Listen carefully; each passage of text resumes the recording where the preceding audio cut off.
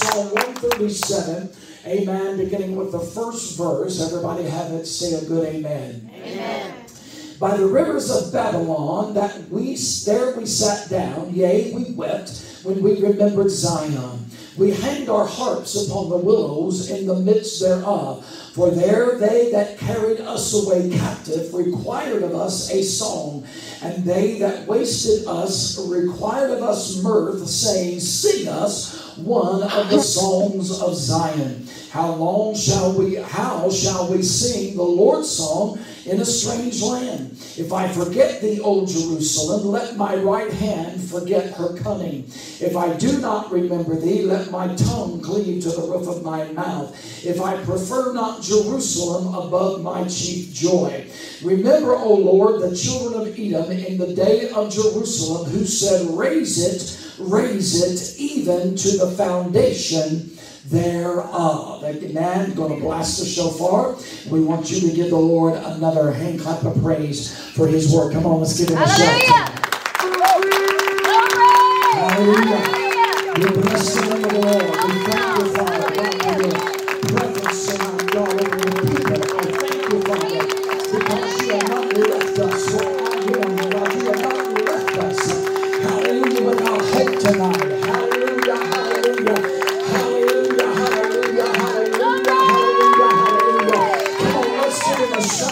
Let's do it again. Hallelujah. Come on, let's rattle the atmosphere tonight. Somebody just need to rattle the circumstances around your life tonight. They may not be favorable, but you got favor. Come on. They may not be the most favorable of circumstances, but you got the favor of God in your life. Hallelujah. And that's a reason to praise him tonight. Amen. Amen, amen. You may be seated tonight, and if the Lord will allow me, I want to minister on the thought, praise to raise. Amen. Praise to raise. Look at your neighbor and say, praise to raise. Hallelujah. Praise to raise. Amen. That is not a misspelling, just in case you're wondering. Amen. Praise to raise. Amen. Here in this psalm, amen, the psalmist is written about, amen, Israel when they were taken into captivity into Babylon. And the Bible says that it was prophesied that this would happen, and it's lasted for 70 years as the Bible had prophesied. Amen. So this was written in the context of Babylon, amen, when they were, of Israel, when they were in captivity to Babylon. Now, there are some commentators that believe that this psalm was written, amen, after the return from the exile, because at the end of 70 years, they were returned back, amen, and they were able to rebuild, amen, their city. But some commentators believe that this psalm was written after they returned from exile. Others think that it was written after they were many years into, amen, the captivity. We're not sure exactly. There might be somewhere where it is noted, but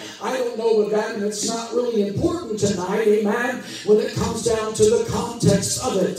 Amen, because here we set the scene. The psalmist gives us a picture of what's happening here, amen, as they are in this foreign land, as they are in exile. Amen, you understand that their city, amen, their temple has been destroyed. Their city has been, amen, leveled. There are, Jerusalem sat in ruins, amen, as the enemy, amen, the Babylonians, amen, took them captive, and they invaded the city, destroyed the temple, amen. So now here they are in exile, amen, captivity, because, amen, of what God had prophesied, amen.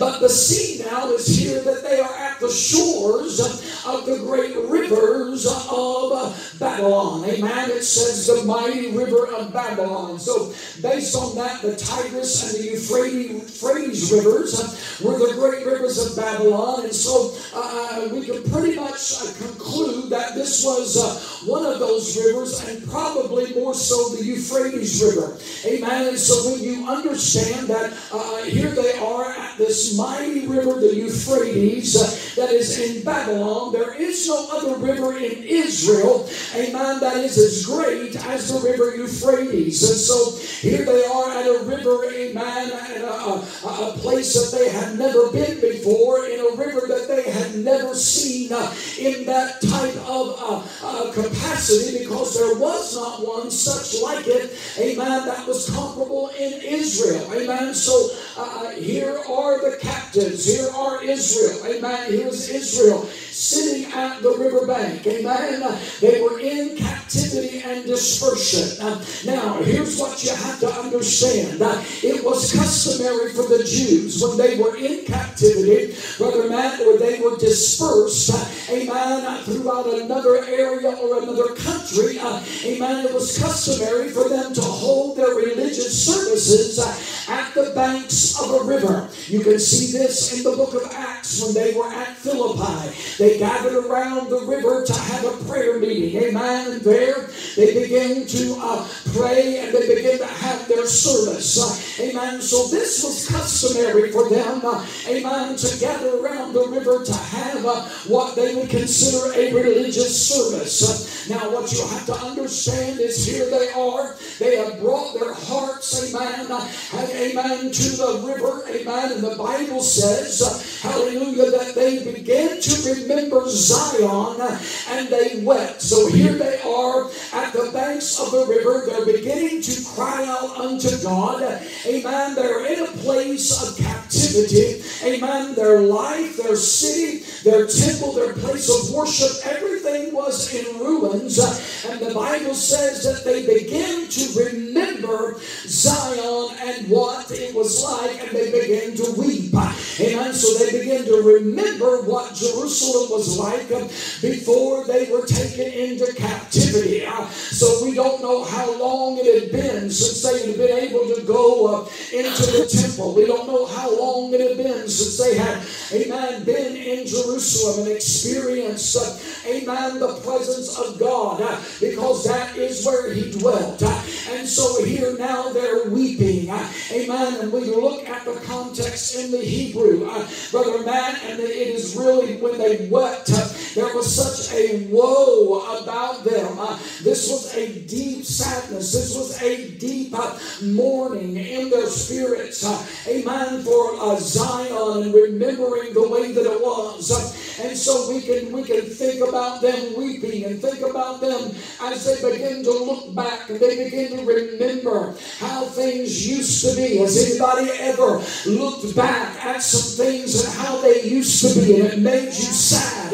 Amen. It made you remember when things were different.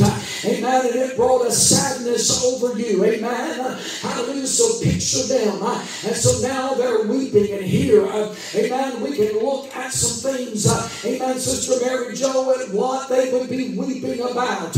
Amen. They were probably weeping over the death of many loved ones. Understand there was a lot of loss. Amen. As a result of this captivity. Amen. They were weeping over the loss of everything. Amen. That they owned. Amen. They were weeping over a destroyed Jerusalem and over a temple. Amen. Where they would worship.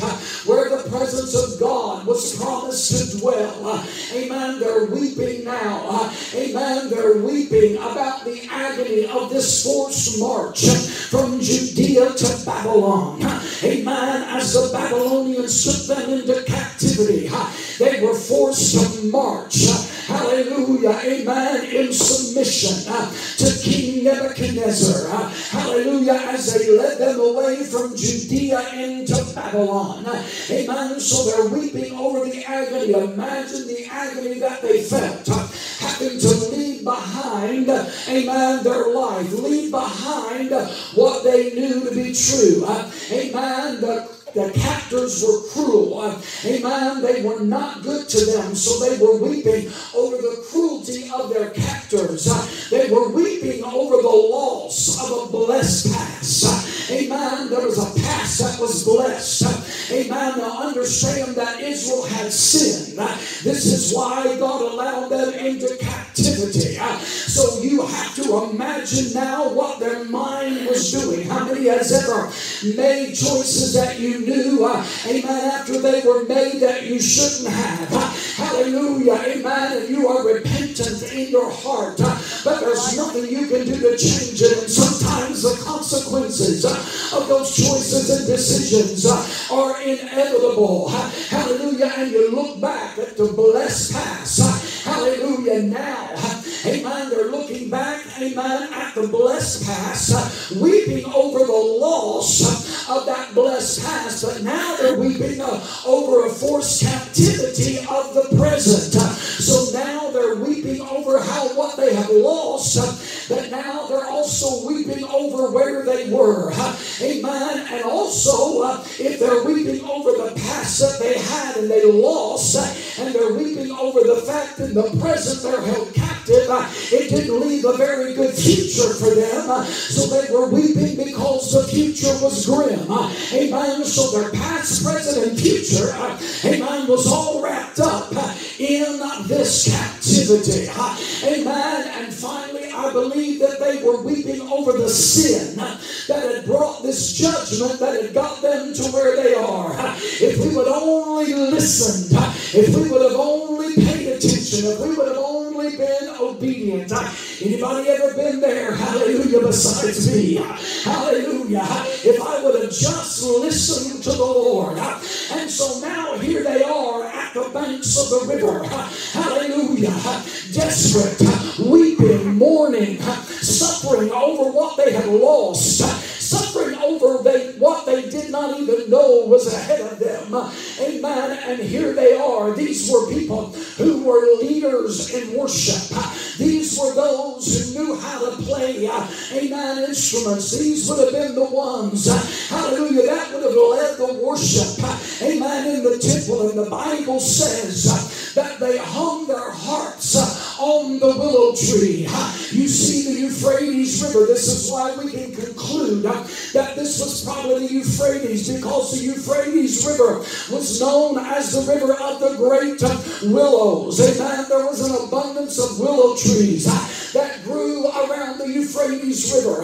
And the Bible says that now they hung their harps on the willows, amen, of the trees that were along the shore of the river. Amen. And the Bible says that there was no songs left in these captives. Amen. They were unable to sing the songs of Zion in Babylon. How many's ever been in a place and you felt like you lost your song? You felt like that you could not even raise up, hallelujah, a song unto the Lord. Amen. The place in which you were, amen, dwelling was such a place that there was no song left in you. Hallelujah. But I was thinking today, hallelujah, we focus on the fact that they hung their harps on the willow. And we might see that as, amen, a sign of regression or a sign of depression. We may see that as a sign of giving up. But I thought about it today. Amen. I think probably what I might have done, hallelujah, looking back at how blessed my past was, and I lost it remembering how I used to sing the songs of Zion, how I used to be able to be in the worship service, and how that I messed up, and how that I'm held captive, and I've seen loved ones and people die, hallelujah, and I don't know what the future holds. There's a good possibility that I would have broke my harp into little pieces and threw it in the Euphrates River. I thought about that today.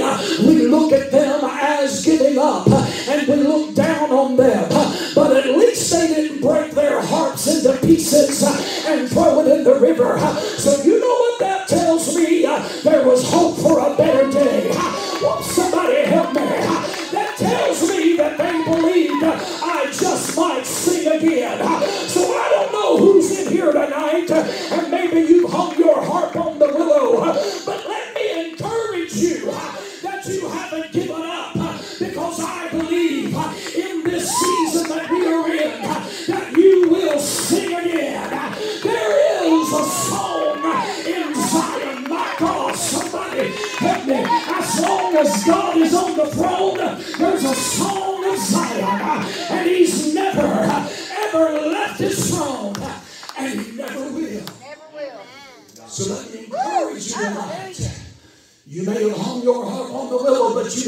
it in pieces and throw it in the river. The enemy might think that got you convinced that you've given up or that you're stuck. Hallelujah. But you remind him tonight, hallelujah, that you will sing again. You will sing again. This is only temporary. My Lord, I feel that for somebody tonight. This too shall pass. Amen. It will. Hallelujah.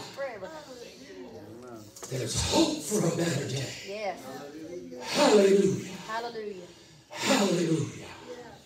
Thank you, God. So here they are. I couldn't help but think today of that old song, that old hymn, Shall We Gather at the River? Yeah. The beautiful, beautiful river. And here they were, gathering. Albeit they were sad and they were troubled and they were grieving and there was great sorrow, but they gathered at the riverbank to spend some time with the Lord. Hallelujah. And then the soldiers showed up. Here come the Babylonian soldiers.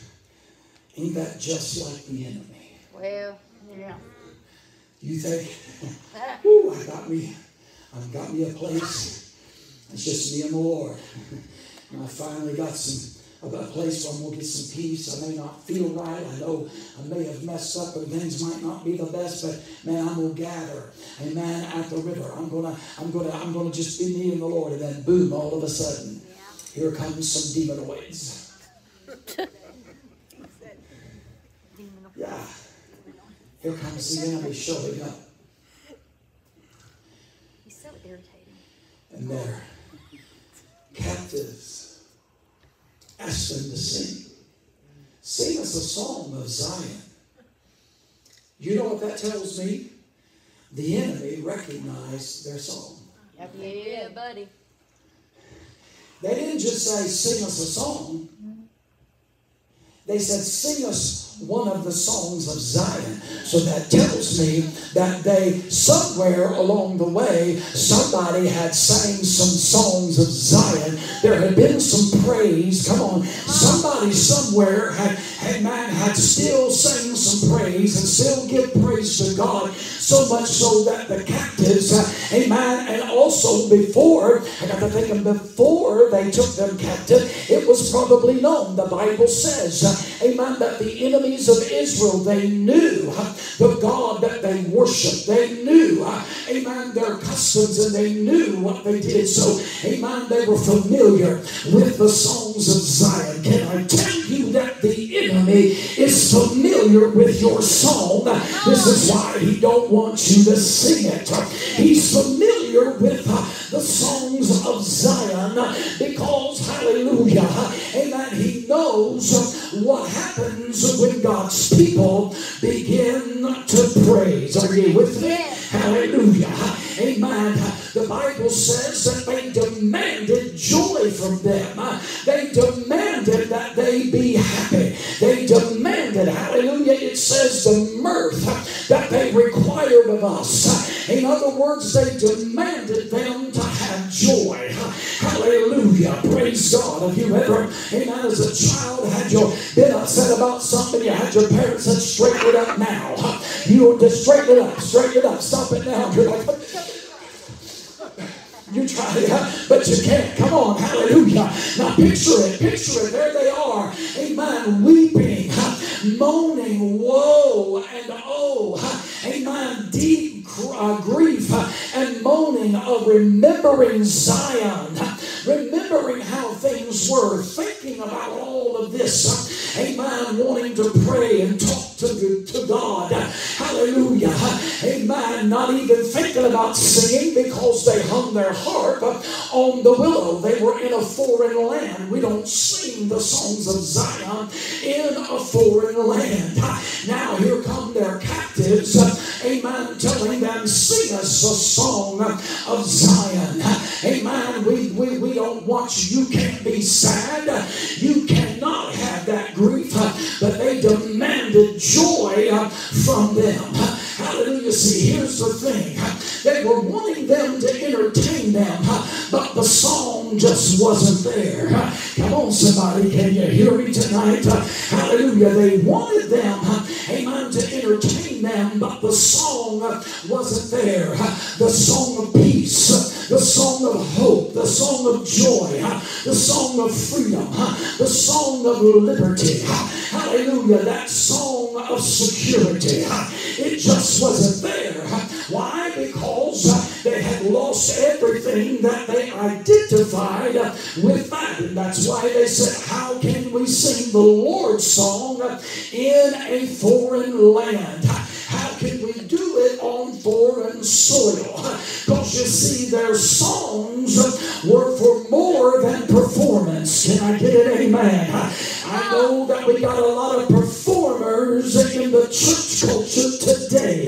Hallelujah. But that doesn't mean that every song is out of performance. Come on, somebody, do you hear it? Hallelujah. And they, amen, they sung more. Amen. Their songs were for more than performance. Amen. Their songs came from a relationship with God.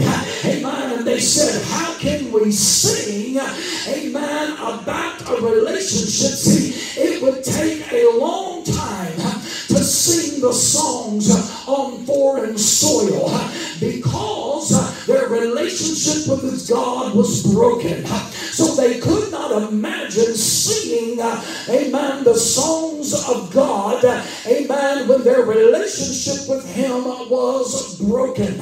Because they sung out of relationship and not responsibility.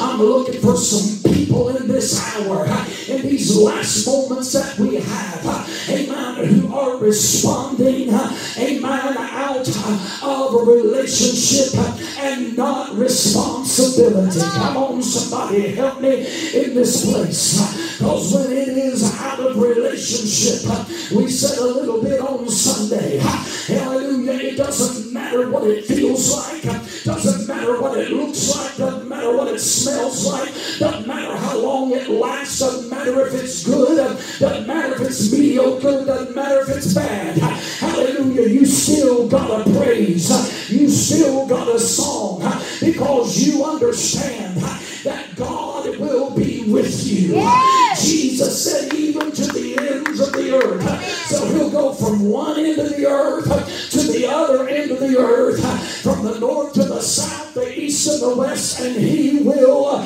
be with you. Anybody understand that the Lord is with you tonight? Yes. Amen. So the request of their captors was an insult to their faith. The request of their captors to sing a song of Zion was an insult to their faith. Because they didn't just sing about Him, they sang to Him. Mm-hmm. There's a difference. There's a difference in singing about the Lord. Absolutely. And singing to the Lord. Yeah. There's a lot of people singing about Him, but they're also singing about sin. Right. And enjoying sin. Can't mix that, honey. Come on. Hallelujah. And so it's not a matter of whether someone sings about Him or they singing to Him. Because when you sing to Him, it's because you have a relationship with Him. Hallelujah. And you want to lift Him up. And you want to glorify Him. You want to magnify Him. So that was the difference. See, they didn't sing about Him. They sang to Him. And they felt like they were separated from Him in this foreign land. So how can they sing a song to the Lord when their relationship with Him was broken? Hallelujah.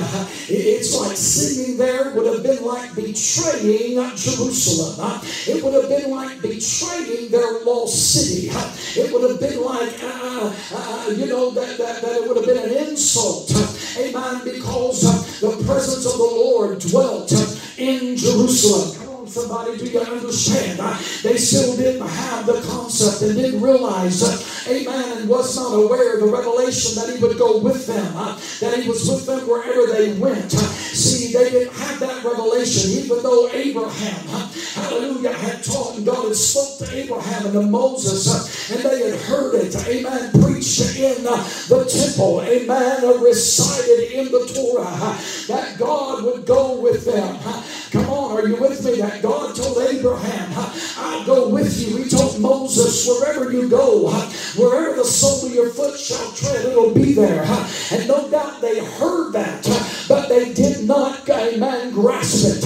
How many times have we heard the word of the Lord when we come to the house of God, but we still don't grab it for ourselves? We don't believe that it is so for us. And so their mind, amen, was that the presence of the Lord was left back there. Hallelujah. But here's what, amen, the psalmist, amen, he vowed as he wrote this Psalm 137, he vowed, hallelujah, that he would never forget God's holy city. See, now we're seeing a shift.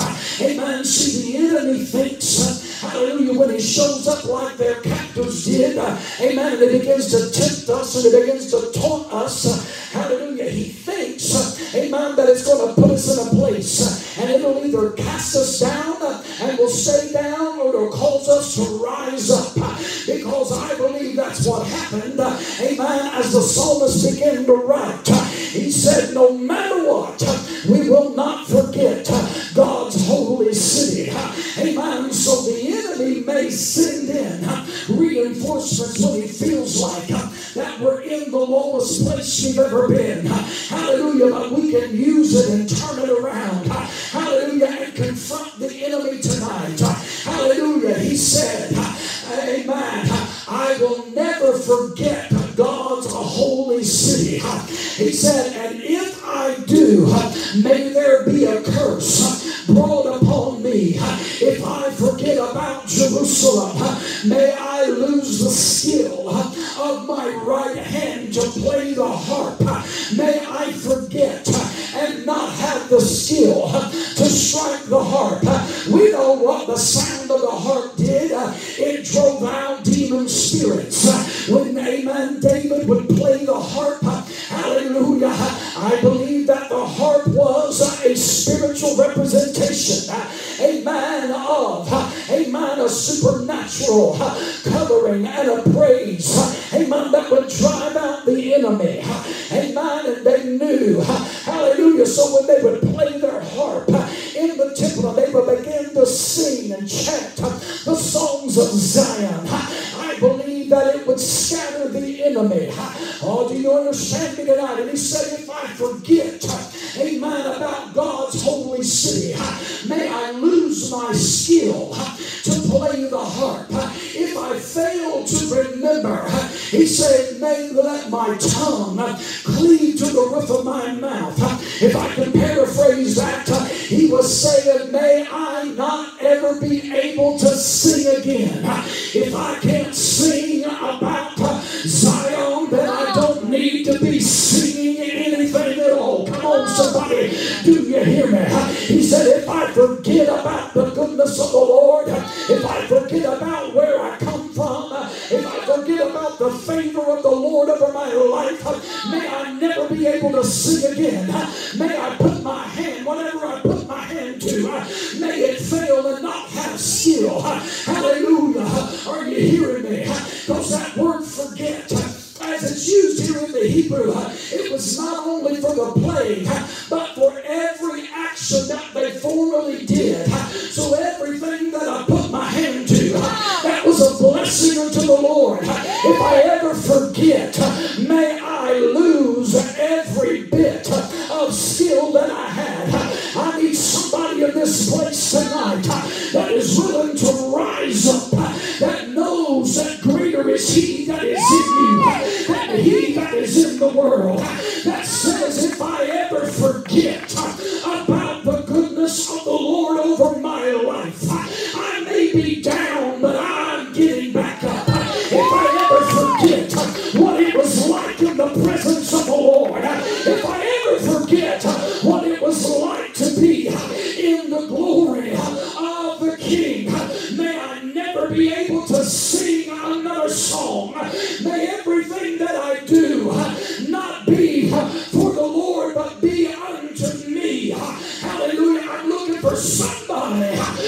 ready to praise, to raise. Hallelujah. Stay with me. I'm going somewhere. Because when I was in prayer this morning, hallelujah, the Lord kept speaking that word to me. He kept speaking raise. He kept speaking raise. And I knew he wasn't talking about raise as in get up. Amen. But he was talking about, amen, R-A-S-E. Some spell it R-A-Z-E. Hallelujah. The Lord kept speaking that to me. So I don't know who's here tonight. I don't know who's listening now. I don't know who'll be watching later. Hallelujah. But I come tonight to tell somebody, hallelujah, that you have got a power in you. Amen. You have got a praise in you that is able to raise. Amen. Hallelujah. Say with me. Because what does Jerusalem stand for? Jerusalem stands for covenant. Thank you, God. It stands for the temple. It stands for the presence and the kingship of God. It stands for atonement. It stands for forgiveness. It stands for reconciliation. Yes. So if I ever forget about all that Jesus has done, if I can put it in today's terms, Jerusalem, Yerushalayim, the place of peace, comes from the word shalom, which is peace in the Hebrew. So if I ever forget all that Jesus paid for, come on. and I live as if there is no hope, and I live as if it's over, may I never sing another song, because if I can't sing the song of Zion, I don't want to sing it all. Right. Now that's commitment. We kind of look upon them and we have pity, and that's all good and well, but I saw a different side of them today. So the psalmist vowed to never forget God's promises. And he vowed to never forget to persevere while he was waiting for redemption. So even though they were weeping over an uncertain future, hope for redemption had not been lost. See, this world is just our dressing room. Yeah, that's right. This is where we have dress rehearsal. Rehearsal. This is where we rehearse until he comes, until we are with him. Because when we are taken out of here, that is our final redemption. That this body will be redeemed. Amen. And never die again. That's right. Hallelujah. I've told you, I've shared more than one time, amen, praise God, that it's been a tough season. I've been in a night season, I feel like, since February. It feels like it should already be February of 2024. Right? You get it? I know you do, because there's a lot of you that are there as well. And just when you think there's some reprieve, bam, Well, yeah. another setback, another pushback, another drawback, another hurt, That's the kind of person, honey. another resistance, yet more silence. It feels from heaven, right? It's like the heavens are brass. And what you pray is coming down and bouncing right back off of you. See, we have hope because the word says that his word will not return void. That's right. It will accomplish what he sent it to do. Every time. It will accomplish what he sent it to do. So he vowed to never forget God's promises. He vowed to never forget to persevere while he was waiting for redemption. In verse 7, he said, remember Edom. Now they're praying. They're asking God. They're talking to God here at the riverbank. Now they're praying for God to remember Edom, because Edom was, the Edomites were the enemies. They came from Esau. Israel came from Jacob. The Edomites came from Esau. And so we know the contention between Jacob and Esau. And how, amen, that Esau was the older brother, amen. But there was striving even in the womb, and it was prophesied that the older would serve the younger, amen. And so we know that Esau sold his birthright to Jacob, amen. Jacob ended up with the birthright, amen. And out of Jacob came Israel, amen. And so now we have Israel, amen, and amen, Edom coming from Jacob and Esau. And so now there is that contention there. The Bible doesn't give a lot of clarity on the enmity and the strife, other than that the Edomites, amen, sought to keep the Israelites from, amen, praise God, benefiting, amen, and thriving and having provision, praise God. And so they attacked them, amen. There was a constant, amen, resistance there. And so they're saying in verse 7, redeeming, remember Edom. They're asking God to remember them for how, amen, that they mistreated Israel, and how, amen, that they were there at the conquest of Jerusalem, amen, and they should have, because they were related to them, amen, by blood. They were related to the Israelites. Hallelujah. And they should have, amen, been on. They were resistant to Israel, amen, and they fought as well for the destruction of Jerusalem. Because, amen, the Bible tells us in verse 7, can you pull verse 7 back up there for me? I'm not going to keep you much longer. But it says, remember, O Lord, the children of Edom in the day of Jerusalem. So they're saying, remember when they came to take us captive in Jerusalem. Remember when Babylon came to take us captive. And remember when Edom was there. And they said, raise it, even to the foundation thereof. Amen. They said, raise it. They cried, raise it. Now, if I was to read that out loud, without you having, amen, being able to see it on the wall, amen, you would think I was saying, raise it, even to the foundation.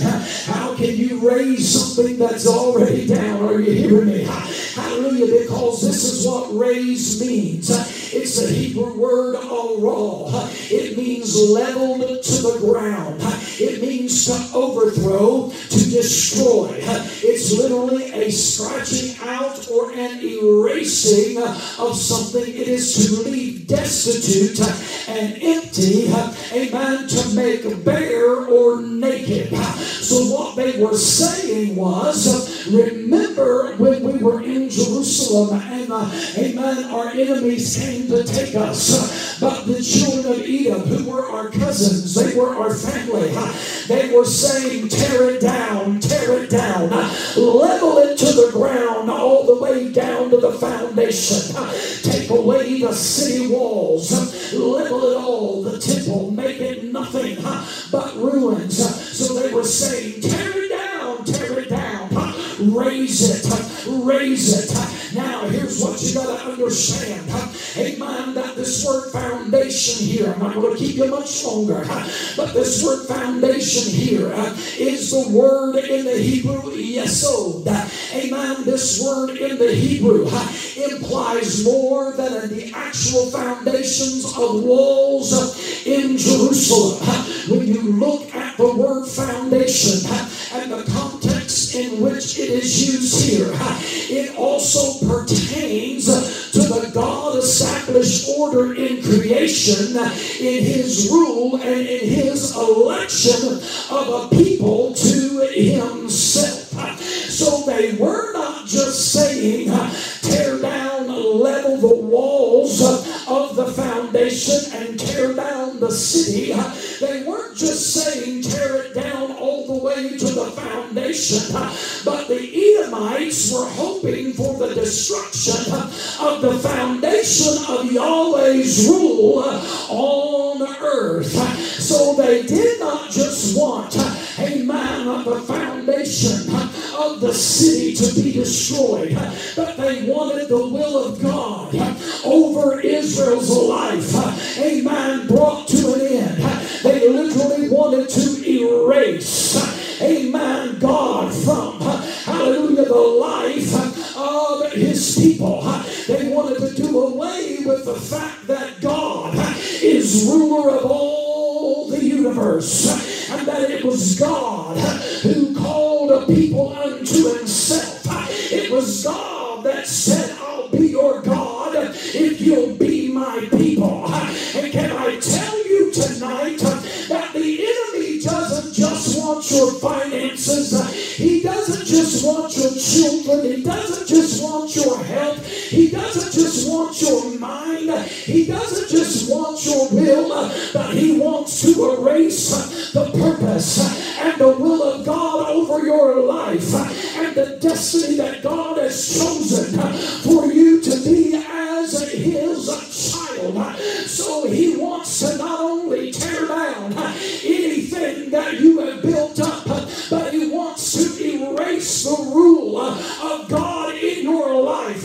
But I've come tonight, hallelujah, to tell somebody, see, the enemy wanted to delete the will of God. He wants to delete God's will from your life. Amen. But I've come tonight to tell you that it's time to raise the kingdom of darkness. It's time to raise the dominion of Satan.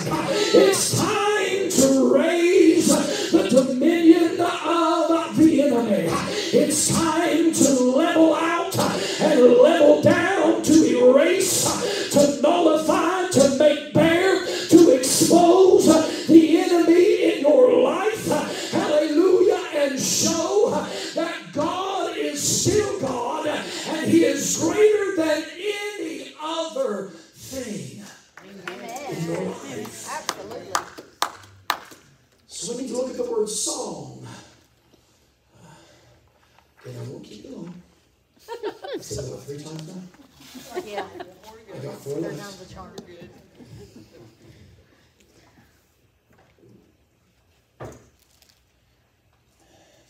You just don't have enough time or space between those last 4. See, that's the key. It's like God's calendar. The word song Time frame.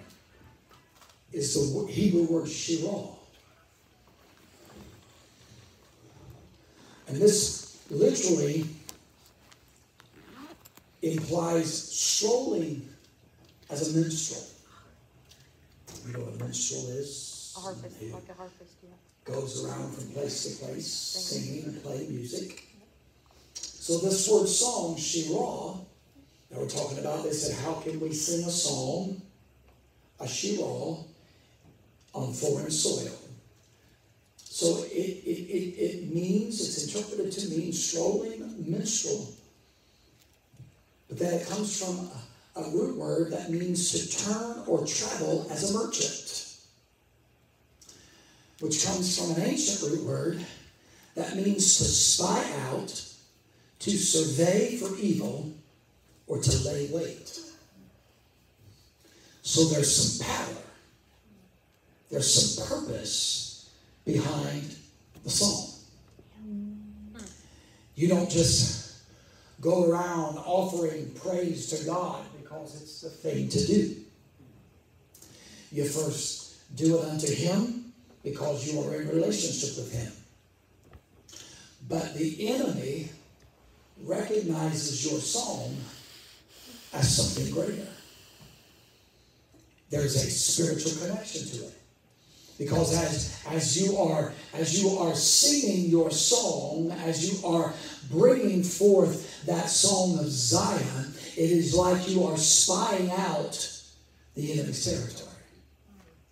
You are laying wait. Okay. Now I'm not one for challenging the enemy. I don't believe that it's the will of God. I don't believe you need to. if you're striving to serve God and your heart is purpose, you do not have to look for the devil. Right. He knows where you are, knows how to find you, and he's going to show up sometime. Yep. He's going to show up. Absolutely. Like a bad thing. But it's like saying, okay, bring it on. There's nothing that you can do that is greater than the power of the will of God. Because see, he wants to raise your life. Sure does. He wants to raise your faith. He wants to raise your joy, your peace, your hope, your promises. He wants to level it down to the ground to where it is nothing. He wants to take it down all the way to the foundation. But remember, amen, again, it's more than just the foundation that the walls were built on. It is literally, amen, taking away the rule and the will of God. Amen. The sovereignty of God in your life. He wants you to get to the place where you do not allow God to be God. Amen. Hallelujah. So you see, our song or our praise, if I can say it like that, does more than lift up God. Hallelujah. It begins to survey the land. Hallelujah. You know, like the spies. Amen. When they went over into, amen, the Canaan land, and they began to look, and they began to spy the land, they began to survey what was there. They said it's a land flowing with milk and honey. There's grapes in abundance. There's giants there. Hallelujah. But we've got a promise, right? Amen. We've got a word from God. So I say we go ahead and go on in. What are we waiting for? Amen. So see, when you really understand, hallelujah, amen, who God is, and in these hours, listen to me, amen, I'm not a prophet, and I'm not prophesying, and I'm not saying anything that I've heard from God, but I can tell you, and I've said it here and there lately, that I can tell you that I feel in my spirit when I am praying, when I am walking in the store, when I am out in the world, I feel it, I sense it, amen, that I'm not sure that we as the church are not going to have to encounter, amen, some turmoil that we thought we would not have to encounter. Amen. We've already seen things. I've already thought we'd done be out of here. Amen. Based on what I thought I knew, based on what I thought I understood. But I sense it. Amen. That's why I said as we move into this fall season, now that we're in September, I just sense that there's something. Amen. Praise God. But here's the thing you got to understand. And not only do you have to understand it, you got to know it. Not only do you have to know it, you got to know Him. Not only do you have to know Him, you got to know who He is. Not just for you, but hallelujah, what you have. So you've got to be ready and prepared and understand. This is why these days of Elul that we have, these days of repentance leading up to next Friday, is a blessing and a grace from God. It's a time, amen, to just make sure everything is set, because I'm not sure that we're not going to have to experience, amen, some resistance, amen, and some tribulation, if I can say it like that, amen, some hard things, some turmoil that we did not anticipate, and in the midst of that, you got to know that your song, hallelujah, does more than lift up God. That when you come in this house and we gather together and we begin to sing, hallelujah, unto the Lord, worthy is the Lamb who was slain from the foundation of the world. Holy, holy, holy is the Lord God Almighty. Hallelujah, who was and is to come. That we're doing more than offering up praise unto Him. You got to know more than giving him praise. But when you have that song, when you have that praise and that understanding, you realize that you're going into the enemy's camp, that you're going into the dark places, into the places where, hallelujah, the human trafficking is happening right under our noses here in our very own beloved city. People are struggling. There are people right now getting ready to draw their last breath under the influence of bondage and demonic, amen, bondage.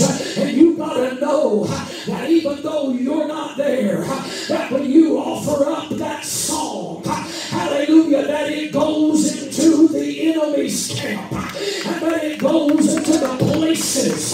Oh, I feel this in my belly tonight. See, if you're praying for your child, you're praying for your husband, your spouse, and it looks like they're going farther away, hallelujah, understand that your song is more than just lifting up praise to him. It's more than just a pretty melody and lyrics.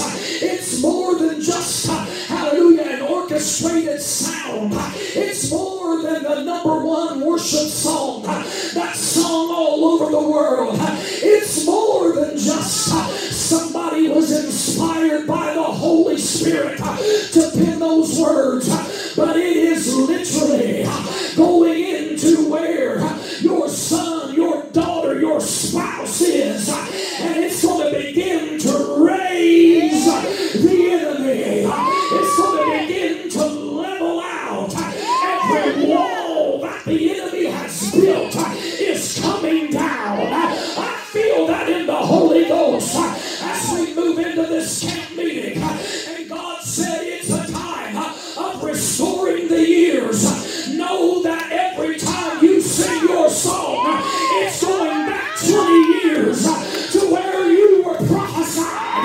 And it may look like that it ain't coming, but every wall is coming down. Every stronghold is being broken. You got to praise to raise. I said you got to praise to raise. Feel that in my belly tonight. Hallelujah. God bless the Lord. This is why you can't break your heart into pieces and throw it in the river. You might hang on the willow, and it may feel like that you can't sing your song in a foreign land. Oh, hallelujah, but better days are coming. So whatever's coming upon the world, whatever it is that God might have destined for his church to endure, we got a song that can go into the enemy's camp, and it can release the drug addict, oh, the hopeless, that one that feels lost, that's stuck in that identity crisis. These young people who don't know who they are, what they are, they're convinced that what they're thinking is right. We got to praise to raise, not just because it's the thing to do. Yes, sir. But God's people have a song. And when we sing our song, it begins to spy out and survey for the darkness and the evil. And we lay wait. Are you hearing me? Because it does more than lift up the name of the Lord. The enemy is not a bit intimidated by the Grammys, the awards, the recognition that people get. And I'm not saying there's anything wrong with it, but I'm telling you that does not raise the kingdom of darkness. Oh, come on, hallelujah. What does? Oh, help me, Jesus. I'm going to sound really preachy right here. That's why you cannot stand on the pulpit on Sunday and try to offer that up unto God and then turn around and go, amen, into the world and sing a song that appeals to the world and think that you're going to get victory and keep your peace. Come on, somebody, do you hear me? Hallelujah. We ain't got time. Hallelujah. Remember Paul and Silas? When they began to sing their song in the Roman jail, what happened? At midnight, the walls came down. Walls began to come down. The jail that had been built to hold back and to confine and to keep in bondage came down. And revival came in the prison. You got to praise to raise because revival. Because the song of God's people brings down prison walls. It releases revival in the enemy's camp. Remember when they marched around Jericho? It was their shout. It was their praise that caused the walls to come down. See, when you praise to raise, it exposes the enemy. Remember one of the meanings of the word raise was to make bare or naked. Strip him of all that he thinks he is. He knows who he's not. He's just trying to convince you who he is. If he can convince you who he is, then you're going to forget about who he's not. And he's not greater than the blood of Jesus. He's not greater. We don't have to rile him. We don't have to bring a rivalry there. It comes natural. Remember when Jehoshaphat was going against the Moabites? He had wanted singers. The singers went on the front line. I'm looking for some front line people tonight. I'm looking for some people who want to be on the front line. Come on. Hallelujah. I didn't ask you how long you've been saved. I didn't ask you how qualified you were, how many certificates you had. I didn't ask you what kind of qualifications you had, whether you had DD or DHD or PhD or ADD or ADHD behind you. Hallelujah. Amen. I wasn't asking you that. I'm asking somebody that knows that, amen, they got a song. And when they got a song of Zion, it's more than just, hallelujah, a churchy thing to do. It's more than just words and music. It's even more than just lifting him up, but it's going into the enemy camp. It's raising the kingdom of darkness. It's leveling it to the ground. It's putting it where it needs to be, and that is under our feet. I got the devil under my feet. I got the devil under my feet. Hallelujah. So I'm looking for some people. See, when you know you got a song, you also know that the Holy Ghost is your rear reward. You know that every part of you is covered with the armor of God except your back, because the Holy Ghost has got your back. The Bible says the Holy Ghost is our rear reward. That means he's coming up behind us. So it doesn't matter if you've been saved 10 years, 10 months. If you know you got a song, God is quickly moving people. If you know that you got a song and that your song, hallelujah, goes into the kingdom of darkness, hallelujah, raise it up. Raise your praise to raise the enemy's camp. Come on, I said raise your praise to raise the kingdom of darkness. Hallelujah. You know what I want to say, don't you? Some of you are like,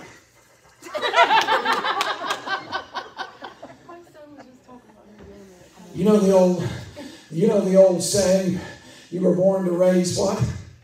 Yeah. Well, we were born to that kind of raise to hell. Come on, somebody. Hallelujah. Come on, amen. Come on, hallelujah. You're like, hallelujah. Hallelujah. I've had to bite my tongue about 4 times. Amen. We got to praise to raise the kingdom of darkness. Hallelujah. Hell has no authority, amen, to be advancing on us. Jesus told Peter, I have given you the keys of the kingdom, and the gates of hell shall not prevail against you. That means that hell should not advance, but we should push back hell.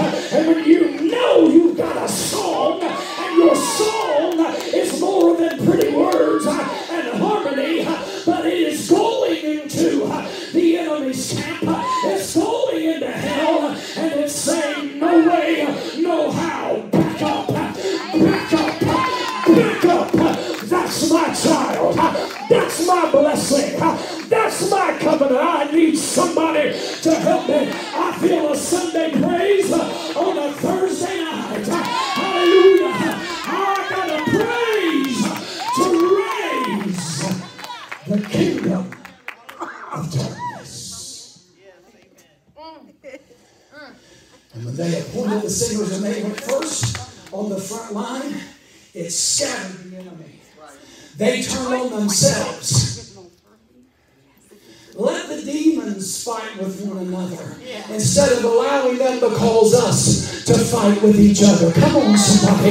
Do you hear me? Let the demons fight amongst themselves, because they can. It's your fault, fear. If you would have got into Matt's mind, then me, I'm depressing. If you would have got a hold of him like you were supposed to, then I could have got in there and depressed him. And oh, come on. And then suicide's over here. Yeah, fear. If you'd have done your job, then depression could have done his job, and then I could have done my job. And then death's over here. Yeah, all of you, it's all your fault. Let them fight it out instead of us fighting about who is, who ain't, what did, what didn't, who's better, who's greater. Come on, somebody, help me. We got a song in Zion. We've got a praise to raise. Amen. Finish it.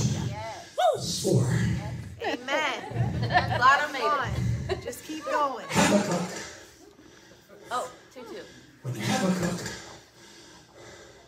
was declaring victory, in chapter 3, I think it's verse 17. I'm terrible at that, so don't quote me on that. I think there's only 3 chapters in Habakkuk, am I right? There's only 3 chapters. So I believe it's chapter 3, around verse 17, something like that. But when he was declaring victory, the Bible says, do you know what the scripture says he did? He addressed the chief singer with the stringed instrument when he declared victory. There's something about the song of God's people. Come on, hallelujah. There's something about the song. Oh, that's why the scripture said, behold, I'll give you a new song. Hallelujah. We're going to sing a song when we get over in the New Jerusalem once and for all that the angels can't sing. Why? Because they don't understand redemption. Oh, somebody help me in this place. Hallelujah. When Habakkuk was declaring victory. Are you checking me? No, go ahead. I want you to. I'm owning that ugly. I'll be curious to know whether I got it right. I'm terrible at verse of scripture kind of stuff. I'm not that kind of preacher. I can tell you it's in there, but I can't always tell you exactly where it's at, but I can find it. Is it? Habakkuk 3:17? Is it 2? Oh, 3 chapters. Man. I'm about being shot down. Is there 17 verses in there? 19. There's only 19. Yeah, there you go. See? Yeah, just go ahead and read it. The Lord God is my strength, and he will make my feet like hinds' feet, and he will make me to walk upon my high places, to the chief singer of my stringed instrument. There you go. Hallelujah. Amen. When he was declaring, I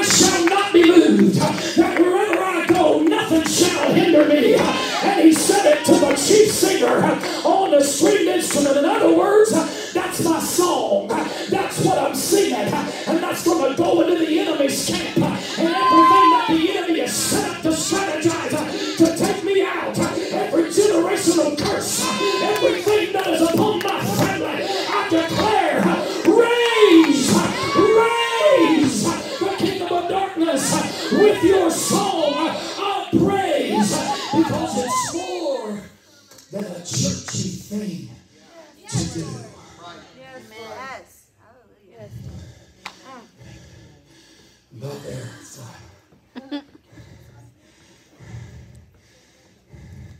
when Jesus and his disciples, when Jesus was getting ready in the book of Matthew to make that final journey, they were getting ready to ascend on the Mount of Olives. Do you know what the Bible says they did? They sang a song. Sister Mary Jo, it says, and when they had sang a hymn, that was a church song. It's translated Hallel.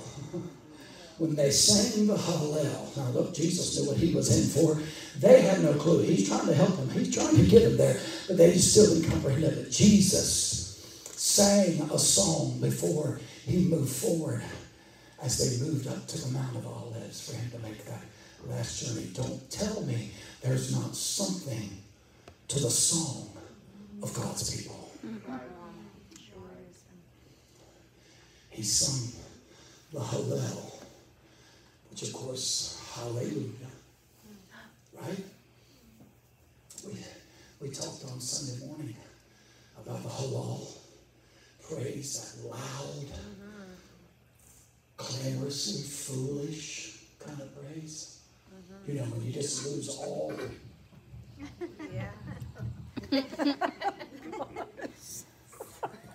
Whatever it takes. Without boundaries. Come on.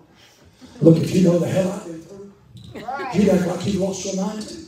That's right. That's the truth. Come on. Come on. We all wait. You don't know the cost of my oil. You don't know the cost of my praise. So don't tell me I ain't got a right to get out of control with my praise. Because it's more than offering up praise. Amen to God and lifting him up. It's going into the enemy's camp. It's going into places that I don't even know it's going into. You see those prayers that I prayed 10 years ago that have yet to be answered. Hallelujah. It's going into where the walls have been built up. And the enemy has said it's never going to happen. And it's raising the walls and making him bare and exposing the enemy. So see, when we praise, our song exposes the enemy. And remember some of the meaning of the word raise. It leaves him destitute and bare. Stripped down to nothing. He has nothing on you. He's a worm. Hallelujah.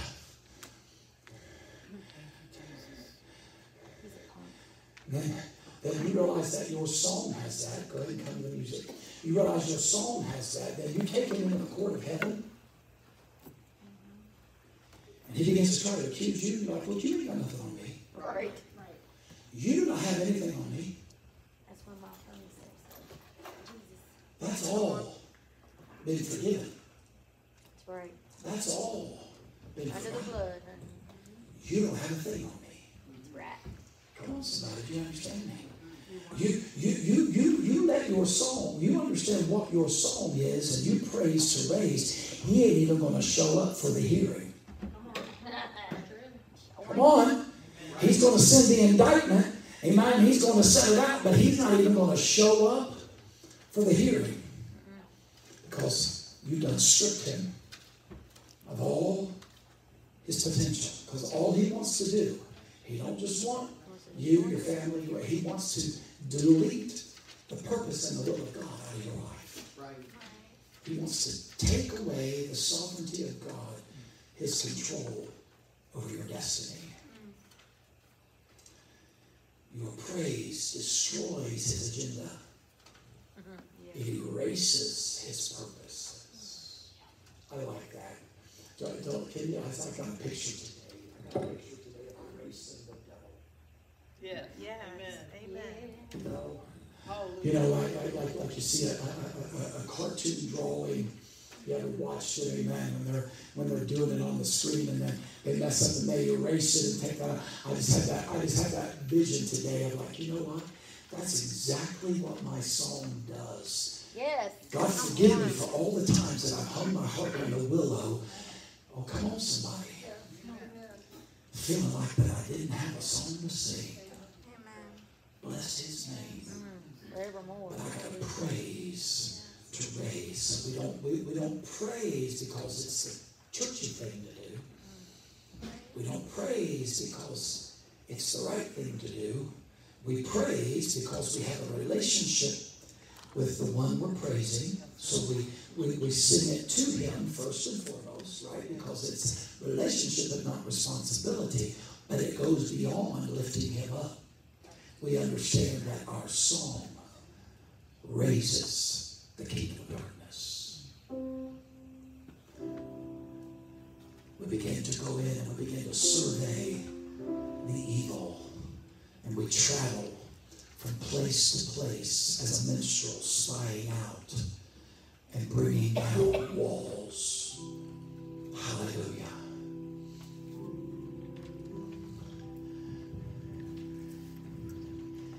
We gotta hang tight, folks. Jesus is coming. Yes. And again, I don't know what all is going to transpire, what all we're going to encounter. No, I'm not prophesying anything. I'm not saying the Lord spoke to me. I'm just telling you what I feel in my spirit that I'm sensing in the days to come. But through it all, God's people will be kept, preserved, restored, revived, renewed, strengthened, and the glory of God is going to raise a revival out of what some would see as ruins.